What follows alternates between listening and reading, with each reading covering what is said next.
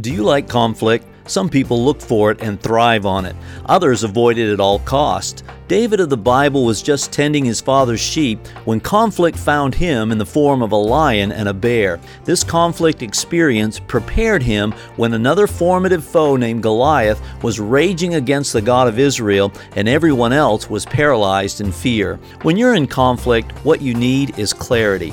David had it, and so can you. His clarity came from his covenant relationship with God and His Word.